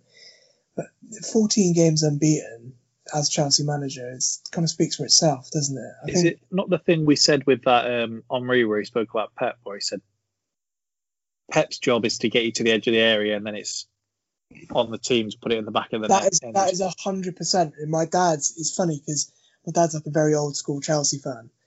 And he's like, oh, just not exciting enough. We need to put balls in the back of the net. And I was like, look, the whole way that Tuchel has created this team is to not concede goals and then just bank that you've got £200 million worth of talent up front that are going to create something for themselves. Whereas Frank was very much a style of, right, let's just fucking stick everyone in the box and hope it goes in. I've got a comparison of when you look at the first 10 games in charge just to see with how things went there. And Tuchel tried 24 different players across those games. Lampard had 26 in his first 10 games in charge. In terms of the academy minutes, I think there's about 100 minutes in it total, so next to nothing across all of the academy players there. So as much as Frank got the credit there, and I do think he deserved it for taking a chance on some of them, I think a lot of it was they were clearly just good players, and so he was picking the best players. I think that the academy minutes thing is going to be skewed because Christensen obviously is an academy project, but you wouldn't class him as a prospect. You would class him as an established footballer now. So, but this is the thing I was going to say. Oh, you go, mate. You go. I was going to say the key difference from what we've seen is the kind of value of the players on the pitch in terms of purchases. And you look at, so apparently the average fee of all the players put together during Frank's time before he was sacked this season was 443 million. That was the worth of talent in the players he'd picked. And then you look at the ones that Tuchel has picked, 579 million. So what we speculated on was he's brought in essentially as much as his accomplishments are. You've put the money on Kai Havertz, you've put the money on Timo Werner. Go and get the worth out of those players. And seemingly he is at least forcing them, because Havertz is probably, I didn't watch the Sheffield game, but the two games before that, the Atletico game, and I can't think who it was you had in the game before that. Everton. So those were probably the two best games you've seen Havertz having a Chelsea shirt. He only came on in like the last 15 minutes yesterday, so it's not really good to judge him on that. But I think I mean the Atletico one and the one before. Under Frank, it was funny because we were convinced that we need an entire new defence. But fucking really good shit. Christensen's woeful. And then you look at them now and they look like world-class defenders. They look like... I'm not even being insolent when I say that the only time we've looked like conceded in the last 6 games since we last conceded against, I think it was Southampton and Minamino, was against Sheffield United. We've played Liverpool away. I know, obviously, they're in their bad run. We've played Tottenham. We've played United and 2 games against Atletico Madrid. And we haven't even looked close to conceding 1 goal. So Hoddle say that Chelsea were going to miss the reassurance of Christensen in the Atletico game. I thought, I praise him. Yeah. I've not heard many Chelsea fans say that he brings reassurance to the defence. And now he does. I mean, under this system, I think the defence is very protected because Frank obviously knew what he was trying to get at when he was pushing his wing-backs fully up the pitch. But then that would leave 2 defenders exposed and an overload constantly. Whereas now, we've still got that where we're pushing our wing-backs fully up the pitch, but the 3 centre-backs can usually cover each other, and they usually have either Kante or Kovacic in front of them. So it's a lot more defended. And then when you've got that, you've literally got 5 in attack when you consider the wing-backs as well. So there's a lot more balance to the team. And people forget that Frank went 17 games unbeaten. We didn't look as assured as we did now. Unai Emery went 23. Yeah. I think these can be misleading. With what you said about the formation, it's a thing now, isn't it? And I can't think, there was a manager that spoke about this recently. it may even have been Tuchel, but they were talking about the formations and how these days you don't really have one formation in a game, and you do have the formation in possession and out of possession. Yeah. I know Arsenal's has been going from like a 4-2-3-1 to like a 2-3-5 when you have the ball so you can press higher up the pitch. And Chelsea's obviously is the same where you have the 5 there. But it's not like, I think you put a picture in of, was it the first Atletico game where you took a picture of their back like 6? Yeah. And so it's not a back 5 like that, is it? It's a back 5 when it needs to be, and then the rest of the time. Exactly. It's an attack. The 5 at the back is meant to be an attacking formation when it was first used. And it is now, to be fair, because I would definitely say that we play with 3 at the back, not 5. I would say that it is 3 in defence and then 5 at the front with 2 in the middle. That is the way that we play. Even against the bigger teams, we still play that way. And I think it's different to Conte's 3 at the back as well, because that was very much a 5 at the back and then with counter-attacks. It's actually impressive to see that we're winning these games and keeping these clean sheets by keeping the ball, not by just sitting back and defending, which it bores a lot of neutrals and it bores a lot of commentators, especially when we draw. Because you're not fun to watch. No, say that. Exactly. Whereas, if, say, for example, if it's a 1-0, everyone's singing Tuchel's praises as a neutral pundit. If it's a 0-0, this is just woeful to watch, this is just rubbish. And it's a very fine line. And it's true, because I can sit through watching us win 1-0 and have all of the ball, because we know it's a lot easier on my heart, because I'm not seeing fucking attacks coming in from everywhere. However, when it's 0-0 and you're approaching 75 minutes, you are thinking to yourself, you just fucking have a shot. Or can we create some kind of opportunity? Because that's the only failing of this team so far under Tuchel, is that I don't really remember any gilt-edged chances. We're scoring penalties, we're scoring like well-worked goals, but there's never anything where I've seen them run clean through on goal, which is where you're going to see the best of Werner, apart from the disallowed goal against Liverpool because of the high line. What have you thought of the Chelsea players that have been coming out with the kind of veiled digs at Frank? Rudiger, someone himself, where he said, I think this time we have a coach that knows what he wants. You can see that the players are adapted to it very quickly. Jorginho said about, we've got a manager here who knows how to get the best out of the players. What do you think about that? No, at the end of the day, they were dropped by Frank, so they're not going to hold any kind of star. Alonso may have been the kindest about him, and he was dropped the longest out of all of them. I know. I think what they're saying is completely true at the end of the day. I think as much as we love Frank, and if I think we're totally honest with ourselves, we didn't look like a team. We looked like, we'll turn up on the day and we'll see what happens, kind of thing. That's what it felt like under Frank. And you could tell within the first 10 minutes what way it was going to go, where we were either going to overextend and get hit 3 times on the break and lose 3-0, or win 3-0. And whereas with Tuchel, it's very methodical to the point where you kick off the game and it's just an inevitability that we're going to score, and it doesn't look like we're even going to concede. So I think we are calling it Frank's failings and not... I wouldn't say it's Frank's failings, because if Frank was... You're being kind, dear. If Frank was as established as Thomas Tuchel, then yeah, you would call it a failing. But if he was just as good a football manager as him, it would be fine. But as it is, he's just not. That's what I'm saying. So Frank was always going to be learning on the job. That was his second season as a manager, essentially. You can fail while you're learning.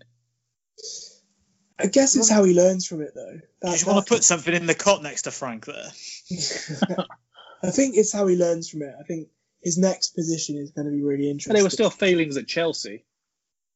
You pointed out yourself the way certain players are playing now compared to how they were playing then. I think the one way that I can sum it up the best is that when Frank was the boss, we looked kind of devoid of options. I was looking at that squad and I was thinking, oh shit, well, they're not playing that well. Havertz isn't doing well. Where does he even fit into the team? We haven't really got that many wingers now either. They're all like forwards essentially. They're not wingers. And I was looking at the midfield, and it's like if Jorginho and Kovacic don't work, then who have we got? Got rid of fucking Ross Barkley. What are we doing? Whereas now, in every single position in this formation, we can lose one of Kante or Jorginho and have Kovacic. Mount can drop back. You've got defenders in Zuma, Christensen, Thiago Silva, Rudiger, Azpilicueta. They can all play across the back three. You've got backups at wing backs with Hudson-Odoi, Reece James. You've got all over the pitch. You can change that front three about 3 times and still have really decent options. So to make me have that viewpoint, I would probably have to say it is Frank's failings, but it's to be expected. If Tuchel had come in at Arsenal and we were talking about was it Arteta's failings or Tuchel doing well, what would you be saying? I think we both know. Yeah, I think you don't need to say it. No, we both do. I think you're right. You do obviously look very good though. I've been impressed how quickly he's been able to implement what he wants in terms of he looked like an elite possession team already. Whatever he's doing in those training drills must be a mad. I think you're right, because when you look at it and we go back to the question of Frank's failings, Tuchel being great, you look at it and for the first half of last season, Frank was saying, well, it's still a new team. And the first half of this season was saying the new signings need to integrate and it all needs to, it's going to be time, it's going to work in progress. And Tuchel, he's made us look like the finished article within 10 games. They were shocked in the Atletico game at the fact Kante was playing well, which was the most baffling thing on commentary. It was like they'd never seen him play before. I know. So it's the second coming of Kante. I do think it's down to Tuchel's management of him as just game time minutes, because he's been run into the ground by Sarri and by Frank to the point where he's just injured all the time because he's played every minute of every game. Well, they both said he was a different type of midfielder as well, didn't they? Because you thought when Frank came in that he was going to be played differently, and then Frank said, well, I actually agreed with Maurizio with the fact that he isn't a defensive midfielder. I think that is because he's so mobile and he covers so much ground. I think they think he can be both. Whereas, now, sitting in front of that 3, he has the license to press high and he can run forward if he wants. But he doesn't have to cover so much ground because he's got someone else holding just in case he's not there, plus 3 centre-backs. So I think workload-wise, he's come to fruition a little bit more now because the shackles are off. He's just thinking about his game and what he's good at. It's almost like a striker that's had the shackles taken off him in that sense, that he can just concentrate on what he does well, and the more that he does that, the better he gets. It's when you start making him do 4 or 5 multiple jobs, attack, and then be in the box to defend is when you have an issue. So one of the more crazy things about Tuchel at Chelsea is already there looks more of a structure and a plan in place than he seemed to ever get at PSG. And I know there's obviously egos and stuff to balance there, but when you watch them in the Champions League, it felt just this is a team with enough attacking talent that they're just going to go out and try and win that way. And there didn't seem to be this sort of structure and plan in place there is at Chelsea, where I'd say that they're pretty much a clinical cutting edge away from being the completed team. When you watch them now, as Jack kind of touched on, great in possession, solid at the back. You wonder sometimes if they are going to score because they don't create a lot at this point. But this is so early into the sort of progression under him that you'd think that's going to be. I've always thought you'd rather. It's similar with Arteta at Arsenal, where I would rather have the sort of the base in place where they're defensively solid and can be boring some games, can be a bit better at others. But I'd rather have that in place than not know what you're going to get. Yeah. I think that the Chelsea fans that were critical of Frank being sacked in the nature that he was are going to be grateful with Tuchel getting half a season before going into next season fresh. Yeah, I think, again, it smacks of 2012, really, where it wasn't working and the leadership at the Bridge, the board, make sometimes, in that case with Andreas Villas-Boas, it's a very popular decision, but this time very unpopular in contrast, but they make the hard decisions when it counts the most. And as much as they got absolute pelters from a lot of people, myself included, when they say, oh, that's it, they don't have Chelsea's interest at heart, that's the only thing they have is their interest is Chelsea winning and Chelsea playing well, and they've shown they can make the hard decisions to make that happen. The only thing that worries me is that the inevitability that Tuchel is probably going to end up getting sacked at some point. Hey, I think even he knows that. That's why you sign as long a deal as you can, so you get a decent payoff when it happens.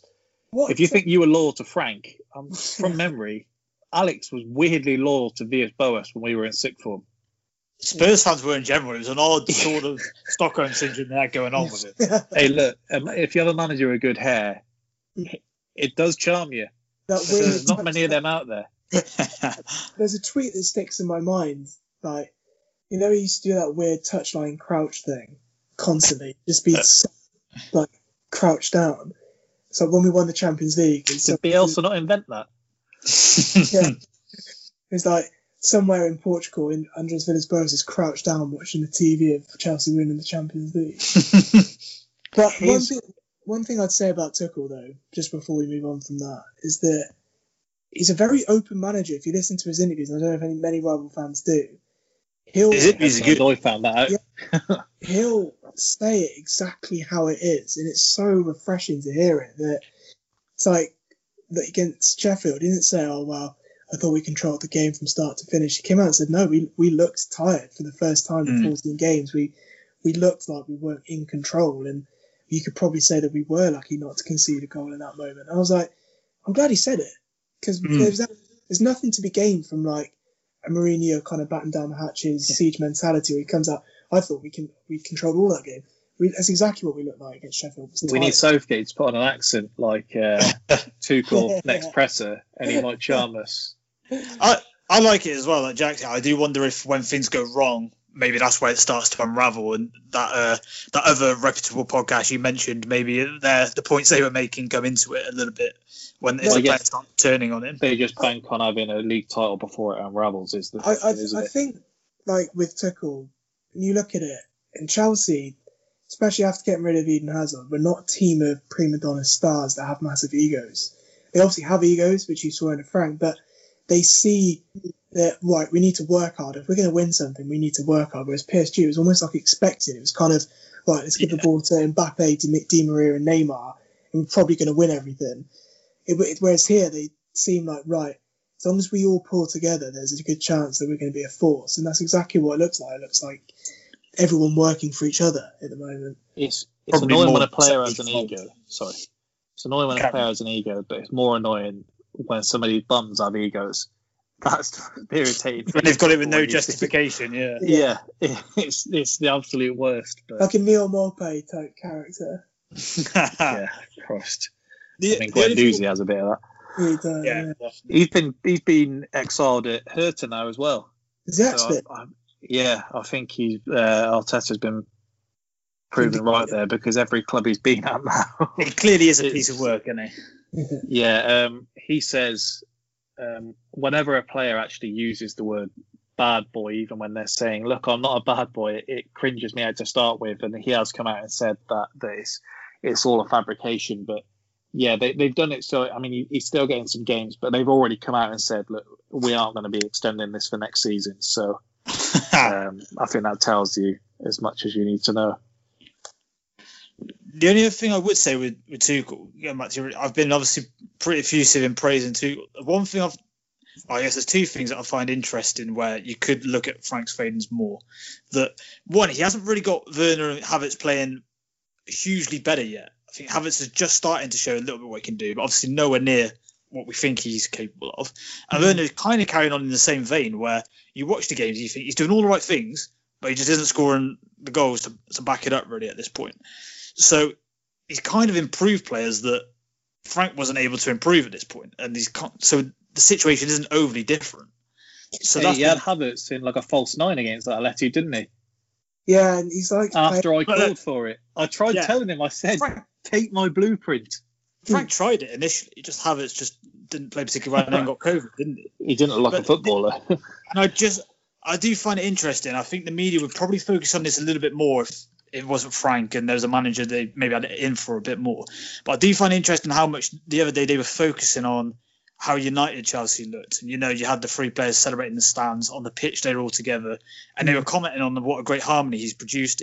I did find it interesting. Normally, they would be looking at the outgoing manager and be saying, well, what's going on under him then? Because these players weren't happy under him. And they didn't really bring that up, which I thought was interesting. Well, you can tell. Even the players that were celebrating, I didn't think, if it was Alonso, Jorginho, and, I don't know, Rudiger celebrating in the stands, but I always thought, Mason Mount is obviously that kind of character anyway. Chilwell, similar. Thiago Silva does just seem like he is kind of, he maybe has been charmed by the pair of them. But I feel like the media would look a lot more into why are the players showing such.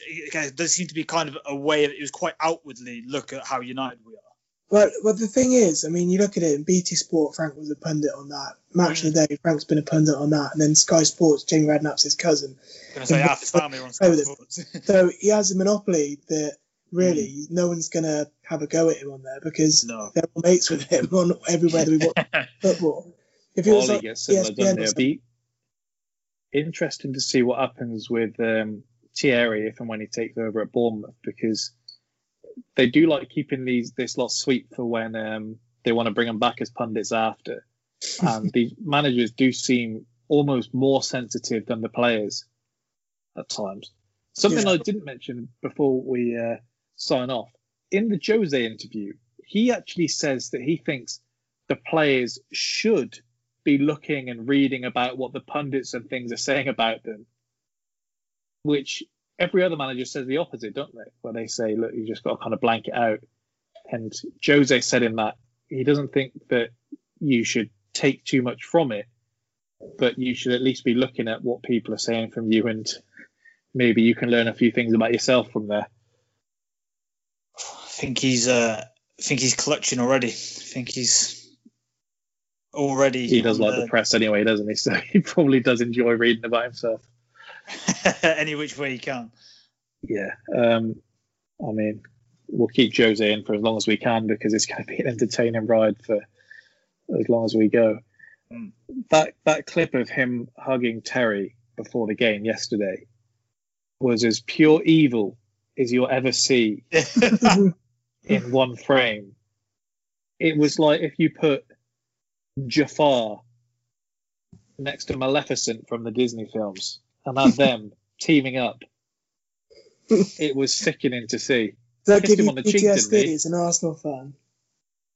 Oh, crikey, it wasn't pleasant. Although Arteta actually has as many wins against Jose in the league now as Wenger. So there we go. Setting levels. But there we go. I think that does us for today. Giving Alex plenty to listen for while he's pretending to work overtime tomorrow. To have this image of him just sat at his desk, just watching the clock tick by, adding up his overtime hours. But hopefully his boss isn't listening. Or if he is, then send that to his employer, see what they say. But anyway, thank you again for listening. 3 episodes of Movie Madness that you will get later this week. And we'll be back next Monday. Goodbye.